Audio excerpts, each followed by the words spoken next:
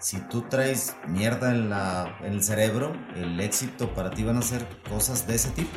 Van a ser, pedí una de champagne en el antro y con lucecitas y para mí ese era éxito. Si tú traes eso en la cabeza, eso va a ser éxito para ti. Si traes valores, una persona con valores va a ser éxito para ti. Yo lo que creo es que el éxito se va transformando. Yo también fui chavo y traer un Golf con rines era éxito. Sí, no mames, era traer Písale. ese pinche Atlántica arreglado con un estéreo chingón y un subwoofer atrás, era éxito. Y luego te das cuenta que dices, oye, ya éxito es saber manejar y que el carro no lo debas. Y luego dices, oye, ya lo saqué de la agencia, porque antes aspiraba a tener un carro arreglado. Me valía madre que tuviera 200,000 kilómetros, estuviera bien madreado, pero al menos era mío. Bienvenidos a un nuevo episodio a su podcast Sinergéticos, el podcast de todos. Un espacio donde invito expertos, agentes de cambio y grandes personas con extraordinarias historias que te ayudarán a acelerar tu crecimiento en tu negocio sin descuidar tu persona, fondo antes que forma, haciendo sinergia con él, contigo y conmigo. Mi objetivo es inspirarte, motivarte, acelerarte y hacer sinergia para que juntos alcancemos todos nuestros objetivos. Si estás listo, comenzamos.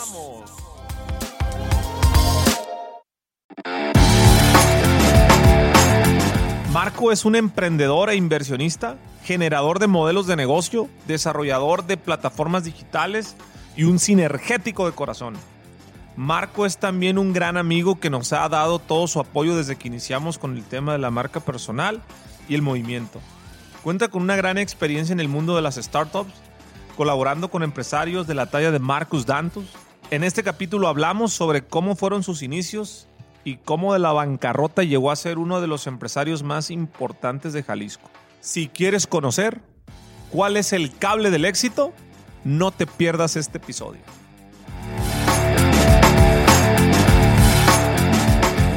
Sinergéticos, ¿cómo están? Bienvenidos a un nuevo episodio, 1 más 1 igual a 3, el podcast de todos. El día de hoy tenemos como invitado estelar a mi amigo, a mi socio, a mi mentor, a un buen cuate, a una buena persona. Félix, mejor conocido para los amigos como Marco Félix, quien ahora con el tema de la marca personal le decimos el Char porque es un tiburón. Amigo, qué bueno que aceptaste la invitación. ¿Cómo te sientes? Déjenme decirles que es su primer episodio de podcast. ¿Estoy de acuerdo? De acuerdo, es mi primer episodio. Estoy nervioso, pues como cuando debutas. Estás tenso, no sabes qué viene, pero también estoy ansioso. Está oficialmente perdiendo la virginidad en el tema del podcast. Literal. Y un honor, amigo, que lo hagas conmigo, porque sabes que hemos platicado tú y yo que este compartir, este crecimiento que hemos tenido en los últimos meses es apenas el 1% de lo que vamos a desarrollar. Hay muchos temas que me gustaría que habláramos. Para los que no conocen a Marco, él es excelente en validación de modelo de negocios, en digitalizar negocios, en el tema de las startups. Me gustaría que tú platicaras qué haces, amigo, en qué eres bueno y qué llevas a cabo a la práctica en el tema profesional para que te conozcan todos. Bueno, pues, ¿qué hago? Hago un chingo de cosas, pero parte de eso lo voy a tratar de irlo desmenuzando un poco.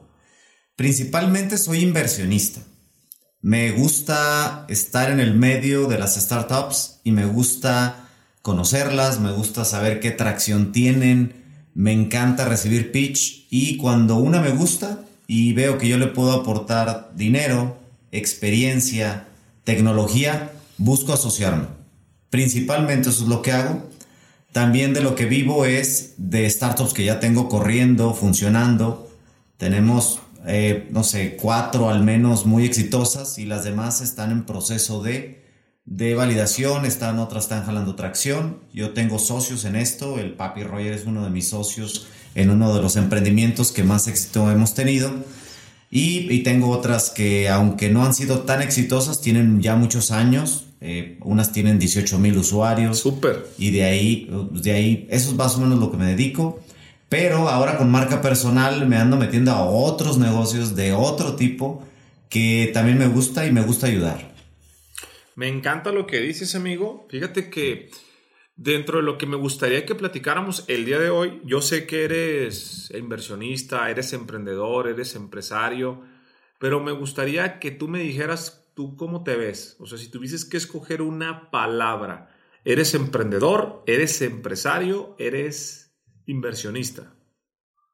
Yo creo que soy más inversionista. Pero para llegar a inversionista es como una escalera. Para llegar a ese grado que creo que es más complicado el de inversionista, tuviste que haber pasado por ser emprendedor. Y emprendedor es todo aquel que se arroja al ruedo. Pero no estás tan sofisticado como un empresario. Yo considero a un empresario a 1 o 2 escalones más arriba de un emprendedor porque ya junta diferentes cosas. Totalmente. Ya junta empresas, junta talentos, junta equipos de trabajo. Te voy a poner un ejemplo, hacer una carretera. Hacer una carretera requiere de muchísima logística, permisos a lo mejor a través porque cruza estados. Eso para mí es un empresario. Y un emprendedor es alguien que tiene una idea, se lanza al mercado, se da un madrazo con su idea y trata de validarla para saber si esa idea la puede convertir en una empresa. Muy bien. Oye, Marco, y algo que me gustaría preguntarte a ti o que me gustaría... Marco, les comento, va a ser un personaje recurrente en este podcast, el podcast de todos. Además de ser grandes amigos, de ser socios, los dos estamos trabajando el tema de la marca personal y estamos documentando este crecimiento. Me gustaría, dentro de todos los consejos que él me ha dado, que es un gran mentor para mí, el que más me ha gustado, el que me ha marcado sin lugar a dudas es el tema de la familia. El tema, yo lo he platicado contigo, amigo, un sinergético le importa más el fondo que la forma. Yo no me considero emprendedor, yo no me considero empresario, yo me considero sinergético. Sinergético es, hacemos negocios, es como un emprendedor, nada más que trabaja en equipo.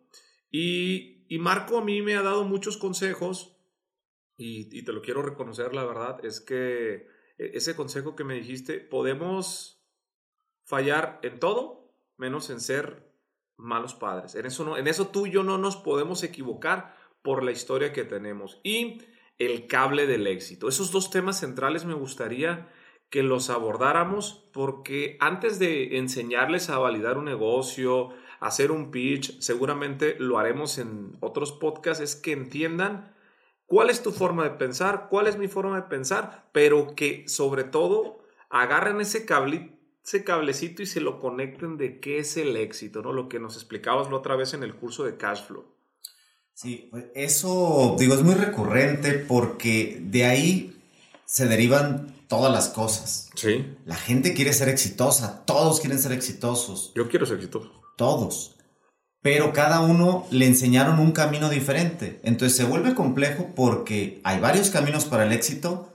No todos están bien, no todos están mal. Simplemente hay muchos caminos para lograr el éxito.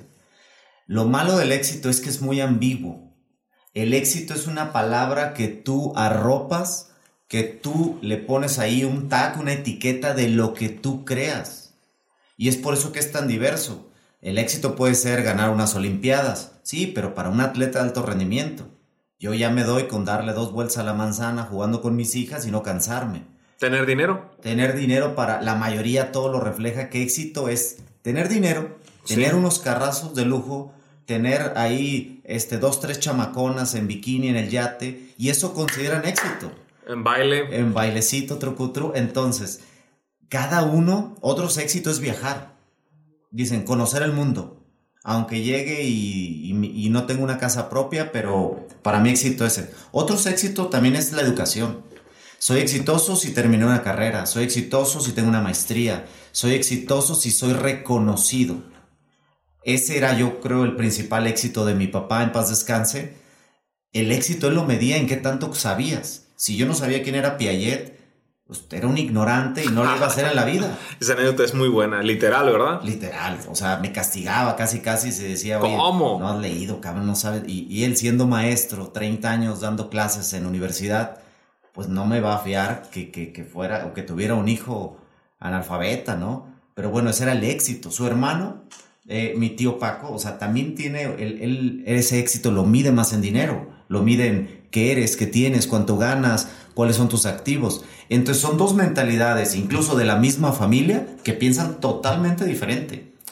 Entonces, para mí el éxito principalmente es tener una familia unida. Y más cuando tú y yo venimos de familias disfuncionales. Disfuncionales, correcto. Que no estuvieron juntas todo el tiempo, pues es lo que te digo, hicimos dinero porque creímos que ese era el éxito y luego nos regresamos, metimos reversa y dijimos, oye, ya logré el éxito, ya tengo dinero, he logrado, la gente me reconoce, tengo podcast, tengo seguidores, la gente me busca, quiere hacer negocios conmigo y tú metes reversa porque te diste cuenta que estabas incompleto cuando llegaste a la cima. Y yo me doy cuenta porque antes de lograr ese éxito estuve a punto de perder a mi familia 2 veces. Yo pasé por terapias de familiares para poder recuperar a mi esposa. Que me quiero detener ahí porque esa es la parte que no se platica. Todo el mundo ve a Char Félix, ve al inversionista, ve al startupero, ve a las empresas, ve la facturación. Déjeme, tú y yo somos compañeros en el Mastermind, un grupo de empresarios a nivel Latinoamérica, y me consta que eres una persona respetada, pero no conocen la parte que hay detrás, el sacrificio que tuviste que pagar para lograr ese tema. ¿Qué se siente esa parte de, lo acabas de mencionar, a punto de perder a la familia? ¿Cómo se vibra esa situación? No, pues principalmente es algo sumamente difícil. Yo me atrevo a decir que es lo más difícil que he vivido en mi vida. Bueno, peor, porque todavía no tenía ni éxito. Estaba jodido. Debía más de 6 millones de pesos. Tenía 14 tarjetas de crédito a tope. Y todavía te dicen, ¿sabes qué? Quiero el divorcio. Es lo más difícil que he pasado en la vida. Sin lugar a dudas. O sea, 6 millones al 14... 14 tarjetas de crédito. A tope. Sí, con una pagaba la otra, pero ya llegó el momento en que todas estaban saturadas. Estabas tú como el Titanic, así hasta acá. No. Y llega y te dice tu esposa, quiero el divorcio. A mí ya me tocaban los violines, ya como el Titanic. Ya nomás era ver quién se baja primero. Y en eso, problemas en mi casa. Y mi esposa me dice, ¿sabes qué? Pues hasta aquí llegamos, ¿no? Entonces, pues es lo más difícil que he pasado en la vida, estoy seguro. Y todavía no lograba el éxito. Entonces ahí es donde yo digo, todo lo que yo creo que es éxito, que es llegar a tener una empresa, facturar un chingo, hacer dinero para ser feliz. Ahí me doy cuenta y me doy un madrazo en la pared que me doy cuenta de que ese no es éxito. Yo dije, a ver. Yo puedo volver incluso a una empresa donde trabajaba de godines, pero no, lo que no podría es estar solo. Tengo que tener a mi familia. Entonces dije, prefiero regresarme a hacer godines, salir de esta onda de emprendedurismo y startup, pero con mi familia. Si hay algo que en la vida no estoy dispuesto a hacer es a perderla. Creo que nadie. Lo que pasa es que somos tontos, somos ciegos y nos arrancamos a sacrificar horas, viajes, muchísimas cosas y la familia la descuidamos. Porque creemos que el éxito es igual a tener dinero, a tener. No, y tenemos otro cable peor conectado que creemos que si hacemos dinero, le voy a comprar un celular chingón a mi hijo y entonces lo voy a hacer feliz. Y él me va a reconocer que tiene un papá que lo quiere mucho. Peor, le regalamos un iPad diciéndole que lo queremos mucho, pero el niño no va a entender eso. El cable que él trae es, qué bonita iPad, pero mi papá no estuvo en mi cumpleaños. Muy duro, pero cierto. Duro, durísimo, pero cierto. Yo me perdí mucho de la etapa temprana de mis hijas. ¿Por qué? Por andar haciéndole al emprendedor y sacrificando cosas, y yo justificaba que si pegaba ese emprendimiento íbamos a ser ricos. Y siendo ricos todo se iba a arreglar, y esos 3, 4, 5 años de haber sacrificado eventos importantes de mis hijas, los iba a recuperar comprándole una camioneta de lujo a mi esposa. Obviamente no. O sea, imagínate qué perdido andas cuando crees que éxito es eso, es llegar, facturar $1 millón, tener lana y regresar a tu casa para comprarles una alberca. No, te van a agradecer más que las bañes, te van a agradecer más que les cuentes un cuento antes de dormir. Las abraces. Yo tengo la buena costumbre o mala, ya no sé, que se hizo vicio, que yo le rasco a mis hijas para que se duerman. Entonces me pongo, ellas se acuestan de espaldas, les empiezo a rascar y se quedan dormidas. pero ya se volvió vicio porque ahora ya no se duerme si no le rasco. Sí. Entonces cavé mi propia tumba ahí, pero no importa, es algo que disfruto hacer. Porque para ti esa es la definición de éxito, estar con tu familia. La descubrí después. Esa es una pregunta. ¿Cuánto tiempo te tomó descubrir eso? Ese momento, cuando estás en la lona, estás endeudado, ni siquiera dinero tenía, me di cuenta que lo único que no podía perder en esta vida era mi familia. Y después llegó el dinero. Cuando me arreglé con mi esposa y con toda la familia, entonces empezó a caer el dinero. Me arreglé adentro y afuera lo empecé a reflejar y los negocios empezaron a fluir. Después llegó el dinero, pero llegó como cuando llega el postre después de comer. Me llegó sin hambre, me llegó con la panza llena, me llegó cuando estaba más enamorado de mi esposa y entonces el dinero ya no lo valoré y no tenía ese valor para mí el dinero como cuando no lo tenía. O sea, de repente llegaban 80,000 pesos y decías, ok, 100,000 pesos, está bien, 300,000 pesos, está bien. Bien, va. ¿Y qué? Pues es que me di cuenta que con 300,000 pesos no te pueden servir mejor carne en el restaurante. Siempre lo he dicho, ese corte de carne especial de 300 pesos, en cualquier restaurante compras un corte con 300 pesos, yo creo, a lo mejor unos más caros que otros, pero en promedio. Pero no hay carne más cara, o sea, me di cuenta que el dinero no me estaba dando más felicidad. Me di cuenta que tener un carro, tener dos o tener seis, nomás podía usar uno a la vez. Y te empiezas a dar cuenta de esos mitos que el dinero no te está dando la felicidad. Y yo decía, yo voy a ser más feliz con 2 carros, más feliz con 3 carros, más feliz cuando le regale un carro a todos los seres queridos. Lo llegué a hacer, llegué a regalar 5 Mini Coopers a cada una de las personas que más me ayudaron a salir de esta racha que estaba quebrado, de esta bancarrota. Y no era más feliz, fui feliz cuando di. Descubrí que era más feliz dando que yo comprándome los autos. Y esa me llevé una lección súper, súper importante. Fíjate, amigo, por eso yo estoy convencido que tú eres sinergético. Yo te lo he dicho. Mira, los 3 elementos que tiene un sinergético. El primero es, hace negocios, pero trabaja en equipo. Tú sabes trabajar en equipo, sin lugar a dudas. El segundo elemento es el fondo antes que la forma. Tú te arreglaste primero en tu familia, sí. Y ya que te arreglaste en tu familia, todo empezó a fluir. Ese cable que a veces no lo entienden es duro. Y el tercero es ser un giver. O sea, tú lo dices, oye, yo ayudé a las personas, regalé carros. Yo siempre te veo que estás ayudando, te veo aportando, te veo dando. O sea, que realmente más que llegar y tomar de una mesa, llegas y pones. Siempre estás llegando, tratando de pagar, tratando de poner. Y eso genera un efecto que todo se regresa. Y la verdad es que creo que ha sido parte del secreto de esta amistad que se ha formado y de esta sinergia.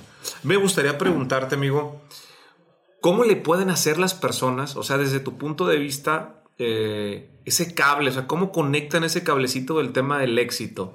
Porque yo creo que un 90% o más asocian al éxito, como bien lo dices, al dinero, a los carros, a los viajes, a las cosas en forma, a las cosas materiales. Y cuando pasa el tiempo nos damos cuenta que no va por ahí el asunto. O sea, por ahí no va el pedo. Sí. ¿Cómo cableamos esa parte? ¿Qué hack encuentras? Es que el éxito es lo que traigas en tu mente, eso va a ser el éxito. Si tú traes mierda en el cerebro, el éxito para ti van a ser cosas de ese tipo. Van a ser, pedí una de champagne en el antro y con lucecitas y para mí ese era éxito. Si tú traes eso en la cabeza, eso va a ser éxito para ti. Si traes valores, una persona con valores va a ser éxito para ti. Yo lo que creo es que el éxito se va transformando. Yo también fui chavo y traer un Golf con rines era éxito. Sí, no, mames, era traer... Písale. Ese pinche Atlántica arreglado con un estéreo chingón y un subwoofer atrás era éxito. Y luego te das cuenta que dices, oye, ya éxito es saber manejar y que el carro no lo debas. Sí. Y luego dices, oye, ya lo saqué de la agencia, porque antes aspiraba a tener un carro arreglado. Me valía madre que tuviera 200,000 kilómetros, estuviera bien madreado, pero al menos era mío. Después lo quieres sacar de la agencia. Después te da más satisfacción regalarle uno a tu papá que te ayudó cuando tú saliste de la carrera y se chingó 22 años para que tú fueras alguien en esta vida. Entonces de repente le empiezas a encontrar y el éxito tú lo empiezas a moldear. O sea, el éxito familiar que tú tanto me reconoces, yo no lo tenía cuando no tenía familia. O sea, no tenía 12 años y creía que el éxito era ser padre de familia. Sí. Entonces el éxito se va moldeando. Como pasé por la etapa del dinero y te diste cuenta que tampoco era el Atlantic, no era el dinero, no, y van cambiando las cosas. Donde me topo y de ahí no me he salido y llevo años es en el éxito familiar. Ese es el que considero que lejos de ser un buen empresario, un buen emprendedor, exitoso y lo que tú quieras, o inversionista o lo que sea, como he estado debajo, en las arenas movedizas le digo yo, porque mientras más me movía más me hundía. ¿Cuánto tiempo estuviste en arenas movedizas? Como 5 años. Uf. 5 años que me movía y me hundía más. ¿Cómo le hacías con el peso, con las dormidas? O sea, ¿cómo se vive esa parte a nivel emocional? Pues mira, no me ven aquí en el podcast, pero yo estoy pelón. Ajá. El pelo se me empezó a caer. Empecé a tener ataques de ansiedad y empezaba a comer. Entonces te sale la panza chelera. ¿Cuántos kilos has bajado? Desde como estaban esa vez, yo creo que al menos unos 12. Uf. Jugaba fútbol y me ponía a pistear. Llegaba cansado a mi casa, no quería jugar con mis hijas. Pues me inventaba lesiones del tobillo, decía que estaba cansado. ¿Por qué? Porque la mente estaba en los negocios y en cómo hacerle y en cómo salir de deudas, en a quién pedirle prestado para salir de una deuda y volver a cavar un hoyo más grande. Pero al menos yo le decía el juego del doble o nada. O sea, si tú y yo jugáramos volados, Jorge, yo le apostaba que iba a salir águila alguna vez, pero decía doble o nada, doble o nada, doble o nada. Entonces hacía negocio tras negocio tras negocio, fracasando, hasta que un día me salió águila. Y entonces recuperé lo perdido. Pero fue un doble o nada, siempre jugué a ganar. ¿Recomiendas eso? ¿Recomiendas que jueguen a ganar? ¿Que No, jueguen no, ese doble o nada? si te gusta aventarte también del paracaídas, pues qué chingón, pero lo que pasa es que es mucha adrenalina. Yo he jugado a ganar a tal grado que la gente te llama loco. Luego, lo raro es que te dicen que eres medio pendejo por hacer eso, por hipotecar tu casa, por venderla, Sí. por vender los carros para metérselos a un negocio, por andar. Oye, llegué a ir a las apuestas para poder completar la quincena de los empleados, la apostaba, la dobleteaba y ahí me pagaba la quincena. O sea, hice muchas pendejadas que yo no recomiendo. Me dices, ¿lo recomiendas? Claro que no. No, pero yo decía doble o nada. Dije, de todos modos no se las voy a pagar completas. Mejor la apuesto y hacía un parlay por ahí y ya dobleteaba y decía, aquí está la quincena completa. Si me dices si lo recomiendo, digo, no mames, ¿a quién le gusta la pinche Cuando no salía el adrenalina? parlay, ¿qué hacías? Pedía prestado. Doble o nada. Doble o nada. Doblo nada, o sea, vuelvo a pedir, doblo la apuesta, recupero lo perdido, gano completo y pago. Me gusta mucho tu analogía de que dices que le pegaste tanto a la piñata que le tirabas. O sea, esa analogía para contárselas un poco pues toda la vida le he pegado a la piñata. La bronca es que le quitaba el brazo a Santa Claus y no caían dulces, le quitaba la nariz y no caían dulces, le pegaban las patas y sí las tumbaba, pero no salían los dulces, que en este caso sería el dinero. Totalmente. Entonces, hasta que un día con técnica, con metodología, caigo en una incubadora y empiezo con el método Lean Startup, con hacer un canvas, con hacer ciertos procesos antes y me doy cuenta que si le das un buen madrazo en la barriga a Santa Claus, sí caen los dulces. ¡Pum! Se rompió la piñata. Se rompió la piñata un día y a recoger bolo. A dos manos, así como cuando se avientan los niños, se tiraste al piso. Me aventé como para hacer bolita los dulces. Y no quería soltarlos.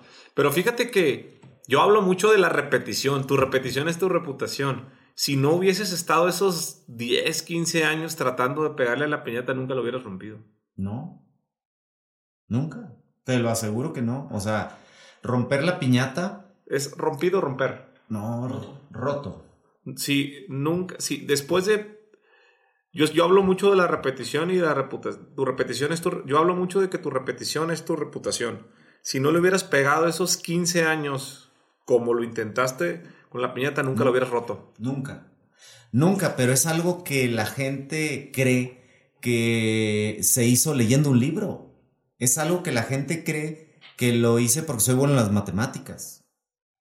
O sea, le achacan ese éxito que en realidad es lo que tú dices. Es constancia repitiendo el mismo proceso, aprendiendo, corrigiendo, ajustando, hasta que dices, oye, para quebrar la piñata, resulta que si en vez de un palo de madera pongo un bat de béisbol de aluminio, no. Voilà.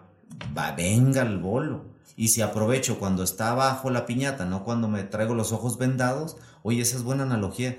Igual, aparte la piñata le pegaba con los ojos vendados, güey. No, le pegaba al pinche cemento, le pegaba a la soga. Sí, no daba bola. No, es que yo no nací en una familia de empresarios. Toda mi familia ha trabajado en instituciones del Estado, pues, tú sabes, del doctor que consigue ahí en el IMSS. O sea, no vengo de una familia que sepan de negocios. Entonces los negocios me costaron el doble, el triple, 5 veces más. Me costó aprender de negocios porque la plática en las comidas, en los desayunos, nunca fue de negocios en mi mesa.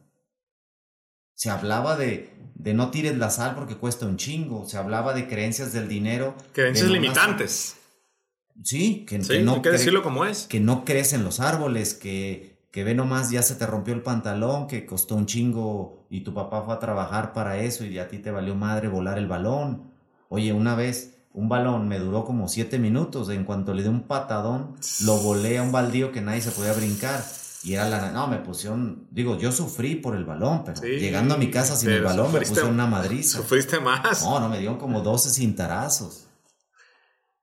Qué dura es esa parte cuando no creces en ese ecosistema, ¿no? Cuando dices, yo quiero ser emprendedor, quiero ser sinergético, quiero ser empresario, quiero ser inversionista, y ves figuras de inspiración, pero tu entorno, tu ecosistema no te apoya y te dice, ponte a trabajar, ve a la escuela. A mí las frases era, deja de soñar, pon los pies en la tierra, eso que tú quieres hacer no se va a poder. Si fuera tan fácil ya otros lo hubieran hecho. Deja de estar de huevón. Sí, y otra que me dijeron es, y me duele todavía porque me acuerdo, una fue, me dijeron, porque no me salían bien los negocios y me dijeron, ¿de eso te sirve ser ingeniero? ¿De eso te sirve tu ingeniería? Ni siquiera sabes sumar y restar. Para eso estudiaste. ¿Para eso estudiaste? ¿Para no saber ni sumar ni restar? No, era súper doloroso. Otra que me dijeron también, me dijeron, mira Marco, tú del hoyo en el que estás, ni con grúa te van a sacar. Pero la bronca es que eso te lo decía la familia. Que es donde duele, porque pega, porque los quieres. Ahora, y eso no los quiero justificar, pero voy a ser muy honesto. Ellos te han visto cagarla toda la vida. Por eso no confían ya en ti. Por eso, cuando un emprendedor se lanza a emprender, el principal obstáculo que tiene Jorge es su propia familia, porque lo vieron regarla, lo vieron endeudarse, lo vieron que chocó, saben que llegó pedo una vez, saben que hizo un desmadre en unos 15 años, saben que andaba haciendo dagas, y como te conocen tan bien tu familia, son los que dicen, no, espérate tú, cabrón, maestría, tú doctorado, no, vete a trabajar al taller. Tú eres el Jorgito que lava platos, me decían, tú eres el huerfanito. Sí, entonces un emprendedor lo primero que debe entender es que se va a topar con esto. Y se va a topar y tiene que, tú lo mencionabas hace poco en redes sociales, tienes que traicionar al clan. Sí. Tienes que decirle a tu papá que esa no va a ser tu realidad. Adiós, esto no es lo que quiero en mi vida. Yo recuerdo una vez en un pleito con mi papá que le dije que yo quería ver un River Boca, pero Argentina, el clásico de clásicos del fútbol. En la Bombonera. En la Bombonera. Y me dijo, ay, no sueñes. Entonces agarré una de las tarjetas de ese entonces, tenía creo 22 años, y compré el vuelo. El puro vuelo, no sabía cómo chingados le iba a hacer para ir y me puse a arreglar computadoras en las noches. Le puse el boleto en la cama. Cuando lo leyó me dijo, ¿esto qué es? Le dije, es el vuelo, te dije que voy a ver un River Boca. Se rió y me dijo, no sueñes. ¿Qué pasa cuando tu propio padre, que quiere lo mejor para ti, pero por el miedo de ellos, de no te arriesgues, hijo? En realidad lo que querían decir es, hijo, no te arriesgues tanto, me dolería mucho más a mí verte triste que no hayas logrado eso. Que aquí, amigo, es bien importante que quien esté escuchando esto entienda que las creencias limitantes son de ellos, no son tuyas. Sí. Eso es lo importante. Pero son las que son semillitas que te van marcando y al final te las terminas creyendo. Entonces, yo no sé qué pinche bicho me picó a mí, que yo no me las creí. Decía, no, ni madres, yo sí me voy al Boca, sí no, me voy. No, me fui, me la pasé genial, regresé.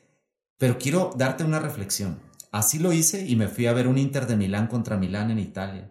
Así fui a ver un partido de la Champions porque amaba, quería escuchar el himno, pero ahí lo quería escuchar en vivo de un partido de la Champions. No se ponía la piel chinita. No, la piel chinita.